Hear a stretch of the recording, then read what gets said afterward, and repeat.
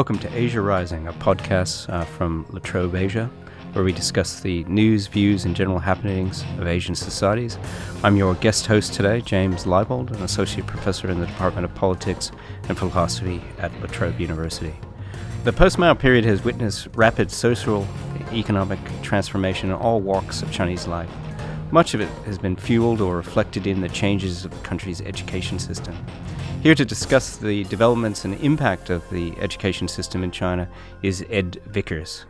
Ed Vickers is a professor in the Department of Education at Kyushu University in Japan and the author of the new book Education and Society in Post-Mao China, co-authored with Zheng Xiaodong at Beijing Normal University, published in 2017 by Routledge. And Ed is also the author of numerous other articles and books that explore education and identity issues in contemporary China.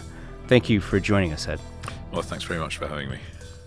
So, Ed, I thought I'd begin by asking you why write a book about education in post-Mao China?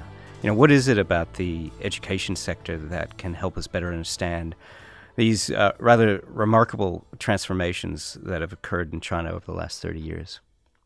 Well, we decided to write this book on the development of the education system during the post-Mao era because although there's been a lot published in English as well as in Chinese on Chinese education, there wasn't another book that tried to look reasonably comprehensively at the development of the system over the entire post-Mao period.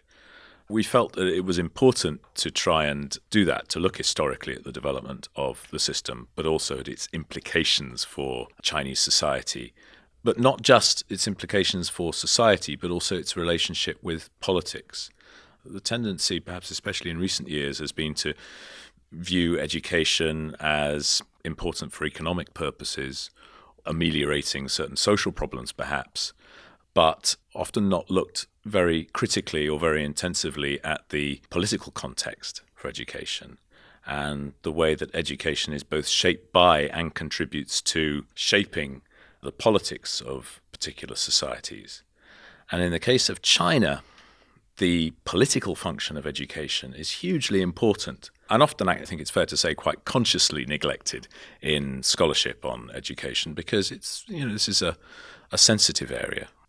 But I think without looking at the relationships between education and politics in China, it's quite difficult to understand properly how and why Chinese society has developed in the way that it has over the last 40 years. Yeah, it's almost impossible to kind of take the political out of anything in Chinese life, particularly given that it is a kind of one-party state, run by the Chinese Communist Party, and precisely, it and undergirds everything. Yes, and so education fundamentally, and this is a point that we make again and again in the book, is about control. Speaking of that, there's been a lot of interest of late in the so-called China model.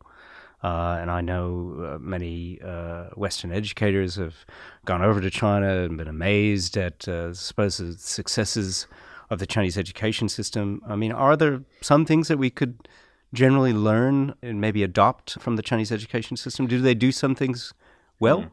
It's interesting you should ask that question because about 10 years or more ago, when I was still working at London University at the Institute of Education there, I got a phone call one day from a Guardian journalist who said, I looked at the website and found out that you're the China guy at the IOE. The British Council has been running a competition for school principals in England, and the prize for the best school principals is a trip to China to visit schools in China. Now, you're the China guy there, so you tell me, what can we learn from Chinese schools, Chinese education system? And my sort of rather simplistic response was nothing. Pretty blanket response. Well, when these principals go to China, they will be taken to visit not your sort of everyday average schools. They'll be taken to visit elite schools, basically. They'll basically find facilities that are probably far more elaborate and expensive than what they have in their schools back in England. These schools are highly selective. The way that the Chinese education system is set up is that even though these elite schools are public schools, they get funding per student that is far higher than the public schools maybe a mile down the road. Now, England is a democratic society, and in a democratic society, there's no way that a government is going to get away with that sort of differential investment in schools within the public sector. There's an expectation that the duty of the state to deliver education to its citizens, to its children, will be conducted, with a regard for uniformity or at least equality to a reasonable extent. That's not the case in China. Given that very fundamental difference, what are these principals going to learn when they go to these schools that they can possibly bring back and apply in the case of England? It's very difficult to say. It's not to say that there's nothing we can learn from the Chinese education system, but we come back to the issue of the political context. It's so fundamentally different. It's difficult to know what aspects can be usefully borrowed or applied. However, I have to say that when the article on this school principals junket to China was finally published, my comments were redacted, and the emphasis was on how amazing the school principals found the schools that they went to, surprise, surprise, and how envious they were and how wonderful it all was. Yeah, as you said, they're being shown a very select slice of the Chinese education system that's kind of glossed up for foreign consumption, and probably yes, it's Potemkin Village syndrome. Yeah, Potemkin Village. Yeah, I think it's a good way to put it. I mean, your book is quite critical of the Chinese education system, in particular this issue of equality that you picked up on. How did that come to terms? We go back to the Maoist era, which was really about trying to break down a lot of this class hierarchy to promote mass education, mass literacy programs. How do we go from a focus on equality to this emphasis now on elite education? Yes, the Mao era was all about equality. And certainly during the Cultural Revolution, at least rhetorically, the leadership placed a lot of emphasis on challenging the sort of role of education in reproducing class and hierarchy. But the approach they took was violent. Intellectuals, including high school students, were violently displaced from cities, relocated to the countryside. And in the midst of all this, rural education to some extent took off during the Cultural Revolution, but not in a really sustainable way, because the intellectuals who were crucial to that process were not, by and large, persuaded of the virtues of an egalitarian or uniform approach to education. They were forced into it at the barrel of a gun.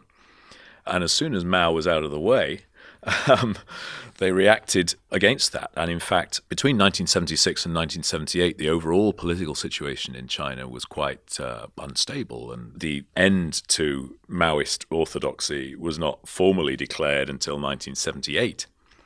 But already in 1977, education was the first area of public policy in China that was radically reformed post-Mao. Because, as I said, elites were not persuaded of the egalitarian approach by what they experienced during the Cultural Revolution. Quite the opposite. They were determined to overturn it as rapidly as possible. College entrance exams were reinstated. Moves began to invest in key point high schools and universities and elite institutions at all levels of the education system. This switch in Chinese policy from that time has, I think, locked in elitism and inequality into the education system and by extension into Chinese society over the last 40 years in ways that are now proving very, very difficult to challenge or moderate. You mentioned the university entrance exam, this Gaokao that's taken every year, where university students across China compete, presumably on a level playing field. They all take the same exam, that it allows people who maybe don't come from a well-connected family or someone from a rural area to, do really well in this exam, and that provides them with a gateway into Beijing University and onto a career. I mean, is this all myth? Well, public examination system in China is incredibly complicated. I mean, it's something we go into at some length in the book. But you say, presumably, students throughout China take the same exam. Well, you might presume that, but they don't. They don't take the same exam throughout China, and they don't take the exam on the same terms. Now, there have been significant changes over time in the way that the examination system works since the 1970s. And to some extent, very recently, there have been moves to re-centralize or to some extent standardize the college entrance examination. But it's basically organized regionally. So since the early 2000s, there have been moves to localize the Gaokao. As I said, I think these are being challenged now or changed, but for the last 10 or 15 years, this has been the case. The exam that students in Beijing take is not the same as the exam that students in Shanghai, for example, take. Whether the exam itself is the same or not, or similar, you enroll for the Gaokao in the province where you're registered. So students who are formally registered as residents in Shanghai take the Gaokao there. Students who are formally registered as resident in Sichuan take it there. So if your family originally comes from Sichuan and your parents go to work in Shanghai, when it comes to taking the Gaokao, you can't take it in Shanghai. You have to go back to Sichuan and take it there. Not just for the college entrance exam, but actually in most cases for the high school entrance exam. And depending on which province you take the Gaokao in, your chances of entrance to elite universities can be rather different. Key universities have quotas for entrance from particular provinces. Now, this is a very controversial area within China, and it's an area over which there are many very fierce arguments, and there have been changes in the last few years. But 5-6 years ago, there was a controversy over entrance, I think, to Peking University. The number of students in that year from Beijing Normal University's, I think, number 2 affiliated high school entering Peking University was the same as the number of students from Guangdong province, population 70 million, entering Peking University. Those kinds of inequalities built into the system. Just take the example of, say, 2 different people in Sichuan. The son of a rural farmer as opposed to a son or daughter of a party member who lives in Chongqing. In theory, they're taking the same exam, right, which would allow the son of the farmer happened to be really good at math or had a gift of some sort, he would be able to take the exam, score quite highly, and then get into a really good university. I mean, that's the argument that some people make for the fact that the entrance exam promotes a type of meritocracy. What are some of the problems with that argument, or do you accept that? Well, in theory, this is true. For centuries in China, public examinations have been legitimated through these sorts of stories about, son of a peasant who works hard by candlelight and passes all the exams and becomes an official in the imperial capital.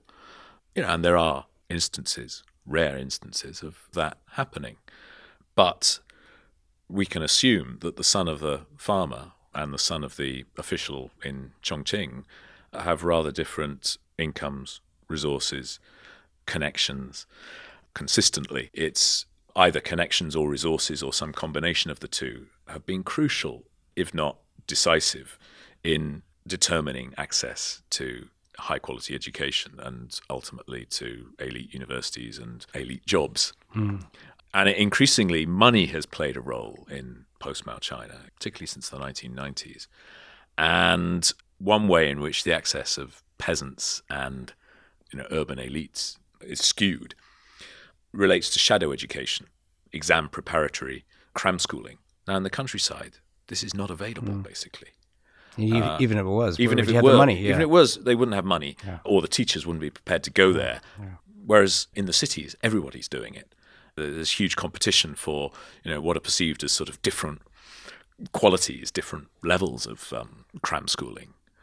The growth of that shadow education system has accentuated the inequalities in access for rural kids and urban kids. I want to move on to the issue of sort of ideology. I mean, one of the points that you make in your book is that a big part of the Chinese educational system is about instilling a degree of conformity in students, disciplining them in a whole range of ways, but one of them being to ensure that they are patriotic, that they're strong supporters of the current regime.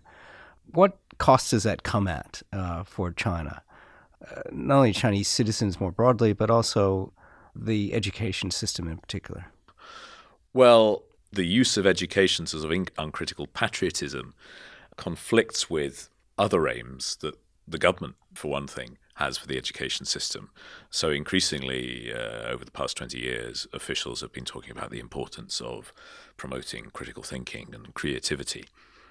It's hard to see how you can have that and have uncritical patriotism. One or the other, but not both. And the emphasis has, by and large, remained on uncritical patriotism, with the partial exception of the most elite institutions. So if you go to Peking University or Tsinghua, you'll find classrooms full of students who are, very lively, often very critical. So within certain bubbles, students, academics, teachers are licensed to think. But most people don't have that license. Now, we need to be, I think, cautious about overestimating the effectiveness of patriotic education, at least understanding why, to the extent it is effective. Patriotic education, ideological education, I think, can only ever be effective insofar as it chimes with certain beliefs or experiences that people have. And within China, really, over the past 100 years, nationalism has been a very powerful force, certainly amongst the urban population, certainly ever since the war with Japan. The Communist Party originally founded its claim to legitimacy on its claim to be extremely nationalistic, its claim to be dedicated to the cause of restoring China's dignity. As every Chinese schoolboy or schoolgirl knows, when the People's Republic was founded in 1949, Mao declared on the gates of the Forbidden City, China has stood up. So this belief in China as humiliated, China as needing to overcome humiliation, the Communist Party's contribution to that process has been fairly widespread throughout China. And so as China over the past 40 years has basically abandoned socialism to all extents and purposes, the salience of nationalism in its legitimating narrative has become far more prominent. And to a large extent, the party has been successful in appealing to this latent nationalism within the population. One of the key dangers is that raises expectations amongst the population, that the government will adopt a more forceful stance in its external relations, that China is not going to be pushed around ever by anybody. Compromise is unacceptable. This strong appeal to nationalism makes it very, very difficult for the government, even if it wanted to backtrack from uncompromising positions in its dealings with neighboring countries. The Communist Party is kind of riding a tiger in harnessing its authority to nationalism. And it's unclear where that tiger might take it. Yeah. What about on a micro level, though, in terms of the students that this patriotic education system produces? Does it result in students that have less critical thinking skills, or less able to contribute to the kind of new knowledge economy, new service economy that China wants to develop? It's hard to say. China certainly seems very capable of producing large numbers of young people with highly sophisticated technical skills. The effectiveness of the internet firewall is testament to that. Anyone who's dealt with young Chinese students, either within China or overseas, is very much aware that they're as knowledgeable and in many cases as critical as anybody else. But certainly within China, you often find that people are critical often within certain parameters. And that's not just, I think, because they're aware that certain things are too sensitive to discuss or acknowledge publicly. For example, there was research done fairly recently to what young Chinese people, I think, in universities think on a range of hot-button issues, including Taiwan independence. That study showed that virtually no one was prepared to countenance the possibility that Taiwan could become independent. I mean, that's not surprising in itself, but not only that if it came to it, they supported the use of force. If a study like that is conducted within China, perhaps that result is not very surprising. But I've also found, I don't know about you, in my dealings with Chinese students outside China, that many are also quite unwilling to countenance criticism of some of these, what we might call red lines. No, I think you're exactly right. It's a lack of reflexivity, a general reluctance to kind of criticize the party state, even be open-minded to engaging in a discussion or a debate on some of these so-called red line issues. Maybe it's an open question to me. I mean, to what extent is this been instilled in the education system in a way that students are not even aware of their own blind spots, or is it a more conscious decision that actually, okay, I know this is a red line, I can't cross it? I think it's not simply a question of brainwashing. Propaganda only works insofar as it sort of appeals on some level to our visceral experiences or our preconceptions. If it clashes with lived experience, it's just going to fall flat. I mean, Taiwan was subjected to 40 years of intense patriotic education, Chinese nationalist education by the Kuomintang. Didn't seem to have much effect in the end. In the case of mainland China, and with respect to some of these sort of sensitive nationalist issues, I think there's a sense in which the party's line on many of these issues does appeal quite viscerally to the way in which people, either due to education or due to folk memory, view China and view China's position in the wider world. I mean, this relates to some extent, I think, to your research on minorities. Most Chinese people, including young people, see China as quintessentially a victim of imperialism. If that is your core assumption, then the idea that China could be a bully or could be oppressing people within its own borders or outside its own borders on the basis of, cultural or ethnic difference is hard to accept.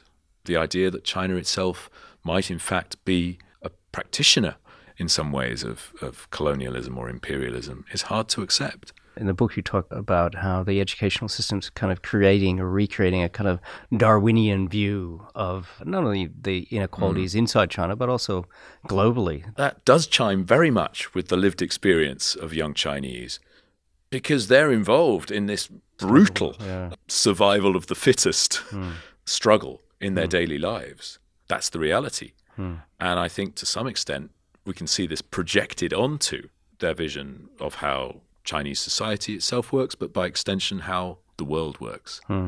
It's not a happy vision. And it's easier to understand when you think about the fact that people who have created this system, the people who have benefited the most from this system, the people who are in power today in Beijing are the people at the very apex of Chinese society.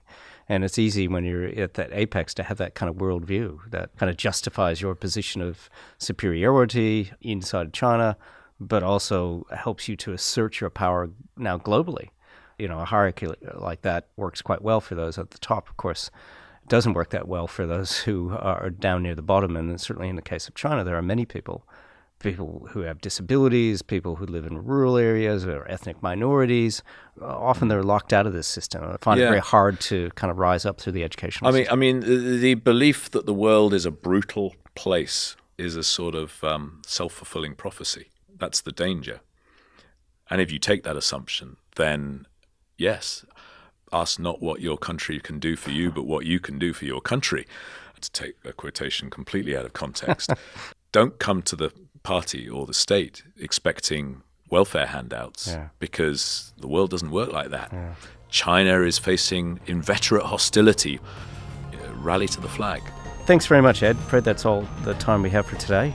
You've been listening to Asia Rising, a podcast from La Trobe Asia. You can subscribe to this podcast at the Apple Store under the Apple Podcasts, as well as on SoundCloud. And please feel free to leave a review.